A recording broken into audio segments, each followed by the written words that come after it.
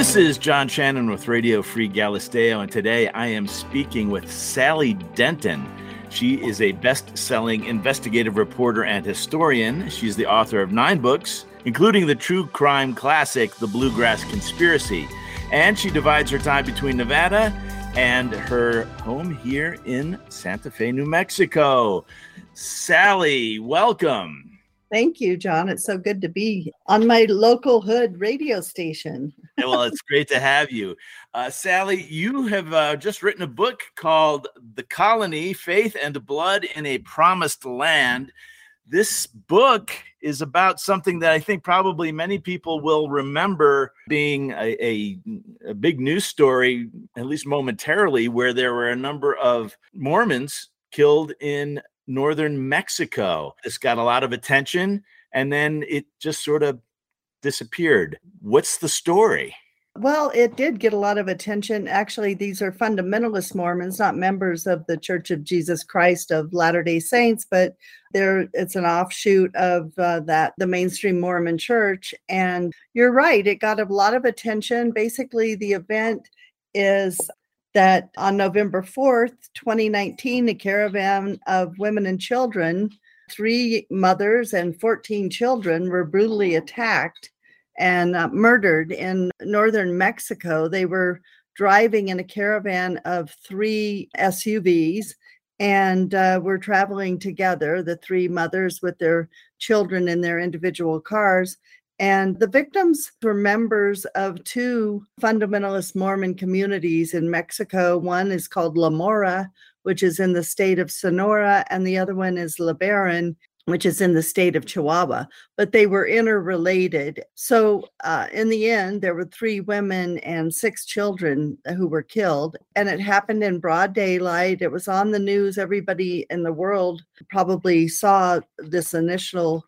It was so heinous and grisly, and these were these beautiful young mothers, and it seemed like it was such a strange situation. There was a lot of coverage by all of the international news outlets at the time, but then everybody kind of left it alone. Initially, the Mexican government said that they were victims of mistaken identity, and then they said they were caught in a crossfire between rival cartels. But it was clear early on when I first started looking at it that this happened in broad daylight. There was no case of mistaken identity. Some of it was videotaped, and that these women and children were targeted. So that really begs the question. And again, the first assumption I think a lot of us had when we saw the news was, oh, okay, this is more, drug cartel related stuff. And of course, that was the narrative being pushed. But why would these women and children be targeted? And was it really drug cartel related? Well, that's basically when I decided to look into it and write a book. It was really, I was spurred on from the moment I saw it on CNN. I knew it was more complicated than the government narrative was posing, just because it was obvious that they were probably polygamous from that region, even though then President Trump at the moment, as soon as it happened, he tweeted before the Mexican law enforcement had even gotten to the scene of the crimes, the 3 different vehicles. He tweeted that it was, a beautiful family from the United States who was kind of randomly killed by cartels.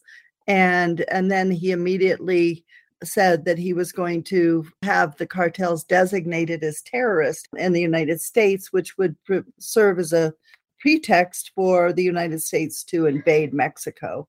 Really It's clear to me from the beginning, John, that these were not, first of all, it was, as I said, it was not random. And, they were identified early on as members of these 2 communities down there. And I've written several books on organized crime and cartels and drug trafficking and Mormons. And so I was familiar with these polygamous communities and knew that it was more complicated than what Trump was saying.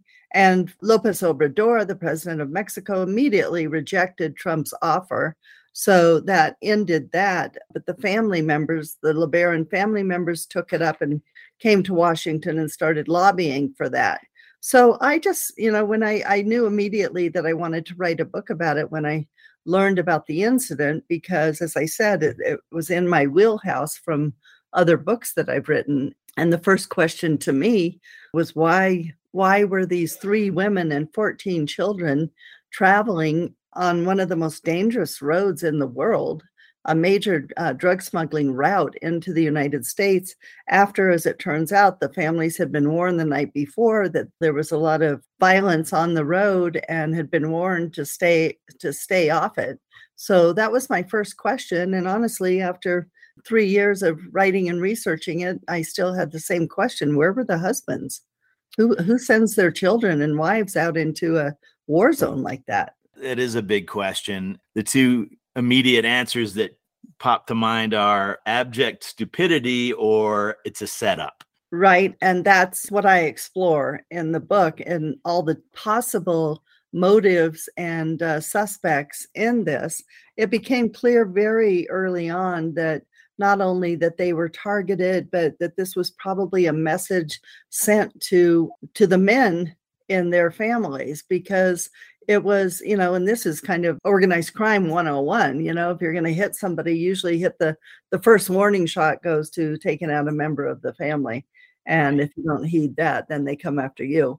But it was just so clear. And from my sources in law enforcement on both sides of the border and on both sides of the law, I was told, and it became clear, that they were targeted, and specifically the first vehicle with a woman and 4 children who were burned alive. And that murder was videotaped, or was recorded on a cell phone, which was later apprehended by the police and the Mexican police, but showed the entire incident, and they had ransacked the car. And so there was absolutely no case of mistaken identity. Let me back up just for a second. Uh-huh.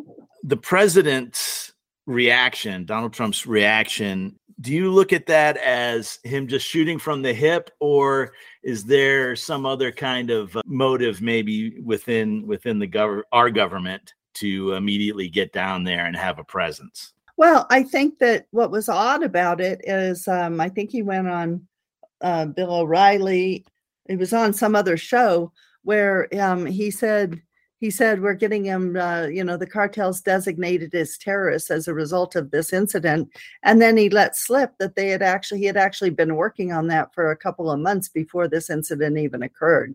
So, and there were so many, as is true in Mexico in general. I mean, there are so many murders and by cartels that it's easy to just dismiss one more as this is the random violence that's become pro forma or status quo in Mexico right now. But there were so many rumors and conspiracies surrounding this event because it was so brutal and sad, and these children, and then the Mormons. And there were rumors from the beginning swirling that this was even, in fact, one of the LeBaron family members even went on CNN and said that the family had been told that this was a setup to create tension in the area in order to provoke the U.S. government to step in. And there were rumors that it was a CIA attempt to the U.S. government to come in and take control of the resources, which are vast in this area of Sonora and Chihuahua. There were rumors that the women were trying to escape from the polygamous community. There were rumors that one of the targets was an activist against their neighbors who have been accusing the LeBaron family of encroaching on their lands and expropriating their resources, particularly water. So there were so many rumors, and basically I started out looking at the book, as I do. Most of my books are about kind of enduring mystery, some of which are historical, and just taking it like from the beginning and looking at all the aspects of the case and trying to find the motives. And when you start looking at that, who benefits from this? And obviously it was also a very chaotic and tempestuous time, because this is an area where, as I said, these Mormon fundamentalist families had been for a long time. In fact, the LeBaron family had been in Chihuahua since the 1890s. So once I realized that this is not like some group that was just passing through and happened to be practicing polygamy, they are longstanding natives, if you will, of Mexico. And they initially settled in Chihuahua when polygamy became illegal in the United States in 1890, and the practitioners of polygamy had to break from the church and go practice polygamy in Mexico. Then I got stuck. Well, I didn't get stuck. It was clear that it was imperative that I kind of went back through the history leading up to them being there to begin with. Why were they on that road? And you couldn't answer those questions until you started looking at, well, what's the history of the Mormon fundamentalists in Mexico to begin with? And so there's a lot of historical context in this. So these folks weren't just, they were long-term residents who knew the lay of the land and knew the dangers that were in the area. So it wasn't, as you pointed out, this wasn't uninformed tourists. Yeah, not just long-term residents, but had lived side by side with these violent cartels for they predated the cartels. I mean, I think it cannot be separated. The event can't be separated from the fact that it was also just weeks after Joaquin Guzman, El Chapo, was finally incarcerated, had been arrested and indicted and tried and charged and found guilty and incarcerated in the Supermax prison in Colorado.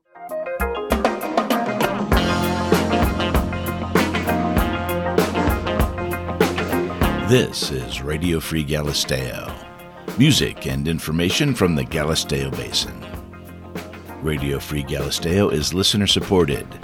Go to www.radiofreegalisteo.com and click on our Patreon support button to become an active supporting member of Radio Free Galisteo.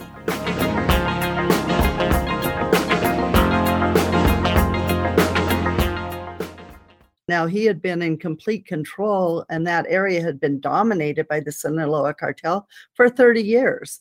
And during that time, the families had a sometimes tense, but in general, a pretty gentlemanly arrangement. And so I think that when El Chapo was incarcerated, that threw the region into chaos and rivalries, different people, different elements, different cartels trying to take over the Sinaloa, seeing the opportunity to try and encroach on Sinaloa cartel territory.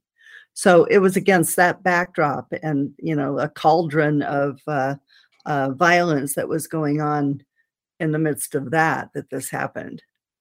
Well, this is absolutely fascinating. In the short time we've been talking, we've discussed cartels, the CIA, some sort of betrayal within the polygamous Mormon community, and you explore all this in the book. Let's not dig too much deeper into that since we've piqued everybody's interest. That's just part of it. As I was researching it and then writing, I couldn't believe it. It just when I thought that this gets as insane as possible, you turn the page to the next chapter and you're in the middle of a serial murderer within the family, and then the family's relationship with the NXIVM sex cult in upstate New York, and Keith Raniere advising them, and then with outright water wars in one of the ground zero for the climate change, drought-ridden, arid lands of the Sierra Madre, which is just a hop, skip, and a jump from us in New Mexico. Mm-hmm, mm-hmm. Sex, drugs, and violence. Sounds like a good movie. Actually, as you were talking about this, I was thinking about Tom Clancy's book, Clear and Present Danger, where they used a pretext to go and attack terrorists in South America and Colombia. Well, not terrorists, but a drug cartel by designating them as terrorists. So it's life imitating art.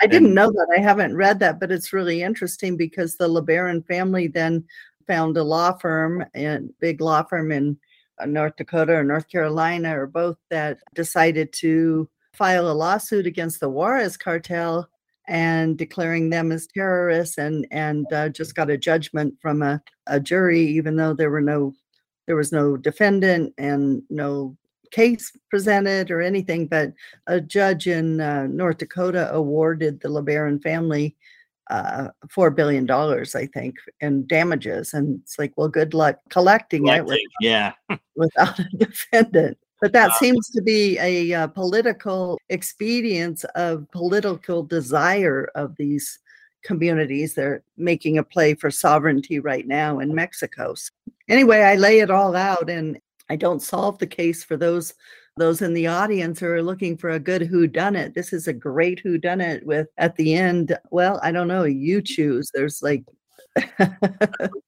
one of many, or many of many. Yeah. And also, John, there's these alliances that have been alliances and rivalries and competitions and collusions that date back decades between cartels. Are not living in a vacuum.